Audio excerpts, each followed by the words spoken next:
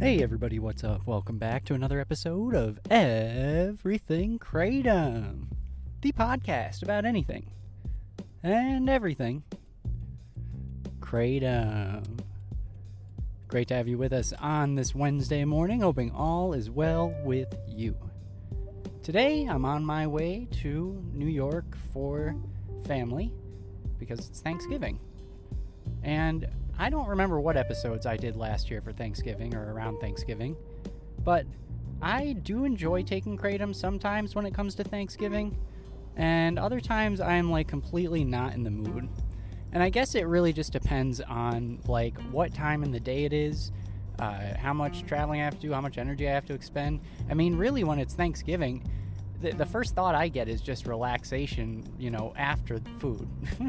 I mean, leading up to that, it can be a bit crazy depending on what you're doing that day. But I really I like Thanksgiving. I don't even eat turkey. I'm a vegetarian.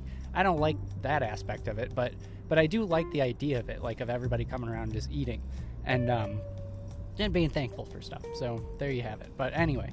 All that aside, I do enjoy the idea of having a relaxing type of Kratom and kind of just hanging out on a couch after a really, really big meal of some sort.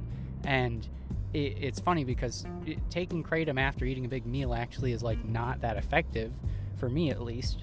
So it's a bit counterintuitive on my end because I think, well, then I shouldn't be eating a huge meal, but it's Thanksgiving and I definitely will eat a big meal. So maybe I would consider having a slow type of Kratom beforehand, but I feel I would just be so drained by the end of the day if I did that I wouldn't really be able to enjoy it. And I would eat and I'd be so tired I wouldn't even maybe I wouldn't even make it through the meal. Who knows? So I don't know what I'm going to do this time. Maybe I won't take any Kratom at all. It's certainly not something that I feel I need to do.